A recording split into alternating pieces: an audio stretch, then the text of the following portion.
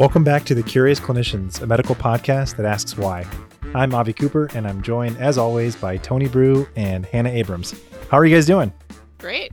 I'm doing excellent. It's good to hear. So this is the second episode in a two-part series called The Eyes Have It. In our last episode, we talked about the connection between Wilson disease and copper deposition, the infamous Kaiser-Fleischer ring. For this episode, Tony's going to talk about something else that deposits in or around the eye. Bilirubin. Yeah, so unlike the Kaiser-Fleischer ring, which I don't think any of us have actually seen in our patients. Am I remembering that correctly, guys? Neither of you guys have seen Kaiser-Fleischer rings? Is that? I have not. Okay, yeah. I want to make sure that my memory isn't so bad that I don't recall that. Yeah, and I've certainly never seen it. But I also suspect that all of us have seen icterus or jaundice of the eye. And in fact, I think most students, once they're on the wards, either on a surgical rotation or a medical rotation, even just for a few weeks, have seen that. Does that seem right to you guys? That seems pretty reasonable. Yeah, I think probably pretty early on. It's a pretty common physical finding. I would say so. Yeah. Unfortunately. Okay, so I have seen this physical exam finding probably most of my career in medicine, and I have probably not really thought twice about it before. So what made you think twice about it?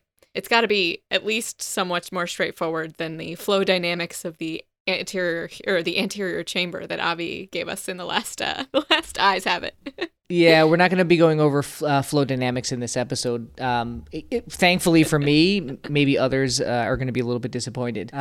So I guess my interest in icterus, if you want to call it that, was piqued on physical diagnosis rounds when I was a chief resident. So for many years, Brian Hoffman, who is now an emeritus professor of medicine and is actually one of my first and most important mentors, he ran these rounds. So he would take rotating medical students from the affiliate hospitals, affiliate medical schools, and on their clinical clerkships every week, he would take them around to see patients. And even though it wasn't part of my job responsibility, I would often join him because he was a master educator, and he was the kind of clinician that would offer insights that you couldn't really find in a textbook. And so I found it valuable to just observe him teaching on rounds. And so on one of these rounds, we were seeing a patient with jaundice, and one of the students noted that the patient had, quote unquote, scleral icterus. And Dr. Hoffman told the group that it isn't actually the sclera that become icteric, and instead it's the overlying conjunctiva. And when he mentioned this, it absolutely blew me away, because obviously I had been saying from the time of a third-year clerk myself, scleral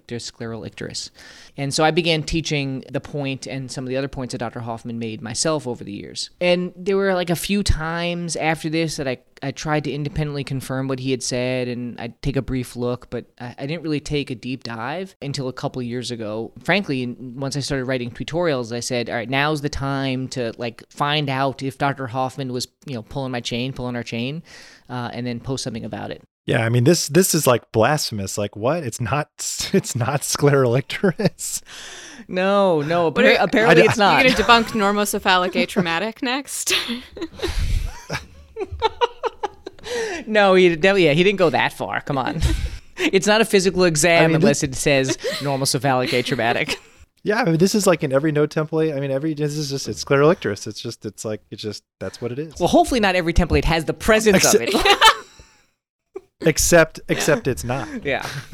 So what did Dr. Hoffman know that we all didn't? And I really wish I'd been on those rounds, But what did he know? I wasn't thoughtful enough to ask him at the time, and obviously I should have. I think I was just my mind was kind of reeling. But, he's classic student of medicine and knew a lot of medical history, and so it would not surprise me if he had read a letter that was published in JAMA in December of 1979. That was the kind of clinician he is today even. So this letter was written by two ophthalmologists, and the title really could not be any more to the point. So the authors titled their piece, Conjunctival Icterus, Not Scleral Icterus. And that's it. Yep, that's sclera as can be. So the two authors, they note that they had studied histological sections of globes from many, many patients with jaundice. And they wrote in this letter, and I'll quote, we find that of all the ocular tissues, the least amount of bilirubin staining is seen in the scleral stroma, end quote. And in one of the cases they report in this like very short letter, they note that the bilirubin on the patient, the serum bilirubin, was 60 milligrams per deciliter. So like that, I think we can all agree that's high. And even at that level, there was no bilirubin in the sclera. So you're saying, Tony, not only is it somewhere else, it's definitively like it's anywhere but the sclera. Yeah, I mean, it's really not in the sclera. Yeah, I mean, based on this one letter, there are other. Actually, all the reports on this are quite small or are quite short. I think there is some at high levels deposition in the sclera, but these two ophthalmologists and all the ones that they saw couldn't find any, but they could find it in other places, which is kind of the key point. So where is it, if not in the sclera? sclera? So I mentioned this, earlier when I was talking about rounds, and so this is what Dr. Hoffman taught me, and this is what this letter from 1979 indicates. The bilirubin is in the conjunctiva. And more specifically, it's the bulbar conjunctiva that covers the sclera. So it actually makes sense, right, that we can identify jaundice by examining the eye when the thing that's covering the white part turns yellow. That white part, that sclera, is now going to appear yellow because its conjunctival coloring has turned yellow. I mean, it makes a lot of sense. But also makes sense that when you look at it, you'll see like, oh, wow, the sclera are icteric, not realizing that it's, in fact, its outer layer. And why the conjunctiva? Yeah, I think there's a few explanations, and there's one that you'll often read about, and then there's a few others that may play a role. So, Dr. Hoffman taught me one of these explanations, and he would often bring this up on rounds, because I heard him make this teaching point other times. So one key thing to know is that when bilirubin deposits in tissues, whether it's the conjunctiva or other tissues, it specifically binds to elastin. So, unsurprisingly, tissues that have high concentrations of elastin are more apt to become jaundice. And so, one example of that is, of course, the conjunctiva. There were reports of this, dating way back to 1930. And, the article that reports on this is in German. And I've used Google Translate a few times to read sections of it. And it does, in fact, mention how elastin seems to bond the bilirubin. And that the conjunctiva of the eye are the key part.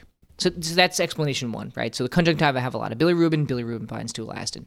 But I think the other explanation is that the conjunctiva has a rich vasculature. And so as the serum bilirubin increases, the blood that's delivered to that vascular conjunctiva has more bilirubin in it. And as a comparator, the sclera are relatively avascular. So they just don't have that same vascular flow of blood with high levels of bilirubin. And there's actually one really cool case report that helps to demonstrate the fact that it's the conjunctiva and not the sclera that become icteric. And this case study, fortunately for the patient, did not require removal of the eyeball. They were able to make these observations while the eyes were still in their head. Impressive. And so what happened was this was a patient who had really, really bad pancreatitis. And as a result, probably gallstone pancreatitis, had some conjunctival icterus. And the patient would often be lying on one side, and as a result, the dependent part of their eyeball, where there was chemosis, which is just sort of edema of the conjunctiva, that area would become icteric, and the part that wasn't dependent remained white. And so you would look at it and you'd be like, wow, the sclera on the part of their eyeball that's dependent, that sclera appears icteric, but it's actually just the fact that the conjunctiva are adenomous. And it really kind of demonstrates this point that it's the conjunctiva. I don't know. Wow. That kind of story makes sense? So things that I've learned from the past two episodes, one, that copper and cholesterol deposits in the eye are not gravity dependent, and that two, bilirubin is. Apparently, yes. Okay, so just to... It would seem that way. To recap everything that we've said so far, so when we have been, my, whole medical career thus far, I've been saying that I'm seeing scleral icterus, but I'm actually seeing conjunctival icterus. And the reason that I'm seeing that is because, one, the conjunctiva has high blood flow. So when there's more bilirubin in the blood, you see more bilirubin in the conjunctiva. But then, two, that the conjunctiva is really dense in elastin, which is this protein that bilirubin specifically binds to. That's right. Okay. Yep. So why does bilirubin bind to elastin? Do we know? I don't know. I when I first read up on this, I wondered the same thing, obviously. And as I thought about the question, I realized you could approach it from a couple different perspectives. One is like a structural perspective, like what is it specifically about elastin that has this affinity for bilirubin? And the other is kind of a teleological perspective, like what purpose does this binding serve the human body? Like why would we maybe intentionally do this if it's intentional? So structurally, elastin is considered an albuminoid protein, meaning it's kind of albumin-like. I don't know whether or not there's enough similarity between albumin and elastin to explain the binding affinity, but it's possible that that's a simple explanation structurally. It's albumin-like, so just like albumin binds bilirubin, elastin binds bilirubin. As for the instrumental value, like what purpose does it serve us? So I wonder, and this is hypothetical, I don't think is borne out by anything, but I wonder if the body uses elastin as a place to store excess bilirubin that would otherwise have toxic effects. So bilirubin, as the levels increase, it can at some point exhaust the ability of albumin to store it. Right? There's got to be some bilirubin above which all the albumin there's no albumin available anymore. And the problem is that free bilirubin can be toxic. And frankly, one of the main reasons why albumin binds to bilirubin as it's being transported to the liver for clearance is that free bilirubin can be toxic. And the classic example of this is the hyperbilirubinemia of infants that can lead to kernicterus. And so I wonder, there's no evidence of this is just conjecture, but I wonder if elastin allows some sort of a buffer for bilirubin when we reach those levels. And it would kind of be unsurprising if this were the case, because one of the main tissues that has a lot of elastin are vessels, blood vessels. So it's kind of right there to grab the bilirubin as the levels get high, and it would otherwise leach into tissues and cause problems, for example, like in the brain. I don't know if either of those explanations are convincing to you guys. You convinced me. I mean, the structural one, I think especially, is if it really is a similar protein to albumin, that makes sense that it would tend to bind to elastin more easily. And I think the teleological one, I mean, I guess it makes you wonder, you mentioned endothelium, like where else is bilirubin going to tend to bind? Like where else do we find a lot of elastin in the body that might, kind of sop up all that bilirubin? Yeah, I mean, that's a good question. So I mentioned blood vessels, and there's some ligaments, like the nuchal ligament, from what I've read, has a high amount of elastin. And then the skin has a high amount of elastin. And Dr. Hoffman would make use of this point actually on these physical diagnosis rounds.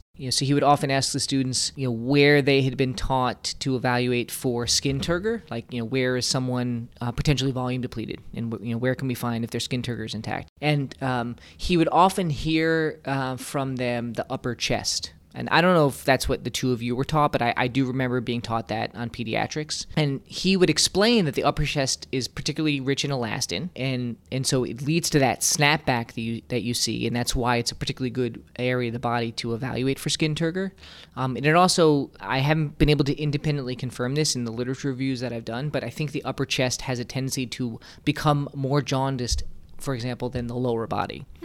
Potentially because of the amount of elastin in it. So, Tony, I mean, one of the cool things about this is seeing you sort of obviously having learned from and sharing something that you learned from a treasured mentor. And I have to admit, I'm like, oh my gosh, I wish that I had been able to be in these teaching rounds. It seems like they were truly, I know, just like incredible. But one thing that I'm wondering is, so not everyone other than Dr. Hoffman is clearly reading JAMA letters from 1979. But if in 1979 we knew that it was in the conjunctiva, why are we still calling it scleral icterus? Right. I mean, like, the title could not have been more clear. Conjunctival icterus, not scleral icterus. Right? Like, come on, guys. Yeah, there's a little bit of history to this, so I just want to take us back a little bit to Osler, and then eventually I will answer your question. I promise. So the nomenclature around the jaundice of the eye, again, kind of has been changing over the last 150 years. So if you go back to like the first main text of medicine, Osler's Principles and Practice of Medicine. And there were 8 editions of this starting in 1892. They all defined icterus as, quote, tinting of the skin and conjunctiva, and the first 6 editions of Cecil's textbook of medicine, which was kind of the next big textbook of internal medicine. And these were published between 1927 and 1943. They also note that jaundice is localized to the conjunctiva. So they seemed, way ahead of us back in the late 1800s, early 1900s. And it really wasn't until the 1940s that it became scleral icterus. And what's ironic about this is that it was based on the same data I mentioned earlier showing that bilirubin binds to elastin. And from what I understand, at that time, it was felt that the sclera were in fact the part of the eye that was rich in elastin, which is why they assumed, if it binds to elastin, we think sclera have a lot of it, it must be the sclera that becomes icteric. Now, getting back to your question, you fast forward to 1979, and we have an article that could not be any clearer, right? And they cut a lot of eyeballs open to make the point. And yet our language hasn't changed. And, one thing I find interesting about the letter, and maybe this is partly explanatory, is that it's only been cited 13 times. It's kind of sad that in the subsequent 40 years, nothing has changed, despite the fact that, it seems like we've known this for quite some time. So I'm actually going to punt the question back to the two of you. Based on all you've heard, why do you guys think that scleral icterus can't be beaten down? I think it's the same reason we still call saline normal saline. Yeah.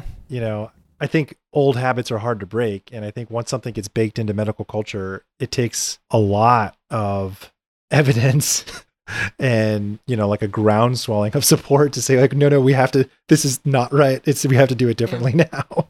And it's not earth-shatteringly important that we get this right, by the way.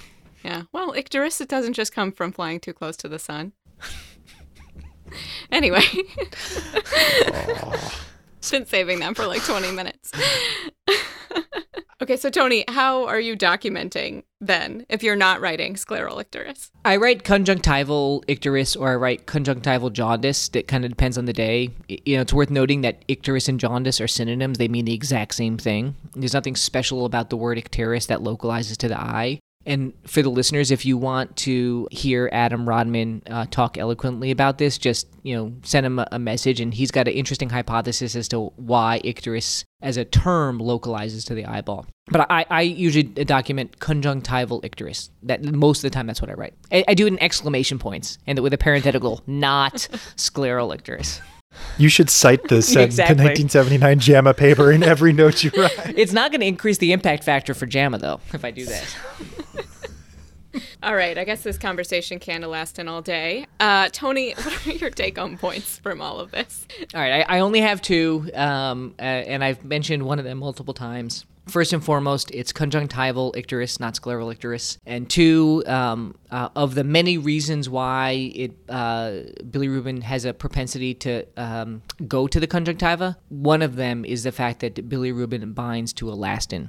And elastin is found in other tissues that bilirubin binds to. That's all I got.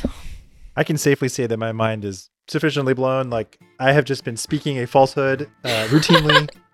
Either if I'm commenting that the sclera are icteric or anicteric, either Well, the sclera are, I guess, always in anicteric. My entire career. So thank you, Tony. You can write, actually that would be brilliant, write conjunctival icterus, sclera anicteric. You could write that in a note. That's actually true. Yeah. If I've been saying sclera anicteric, either way, that is true. Right, you could say cornea anicteric if you want. Yeah, they are not icteric. Well, that wraps up another episode of The Curious Clinicians. And as always, I think we learned a lot from each other. I certainly did. So thank you, as always, for joining us. As a reminder, you can join our mailing list at curiousclinicians.com to stay up to date on episode releases and have detailed notes delivered directly to your inbox. We are excited to partner with VCU Health to offer CME and MOC credits for physicians and other healthcare professionals just for listening to the episode. For more information, visit ce.vcuhealth.org/curiousclinicians. And as always, the information contained in this episode is for educational and entertainment purposes only and does not constitute medical advice. Until next time, we've been the Curious Clinicians. Bye-bye. Bye.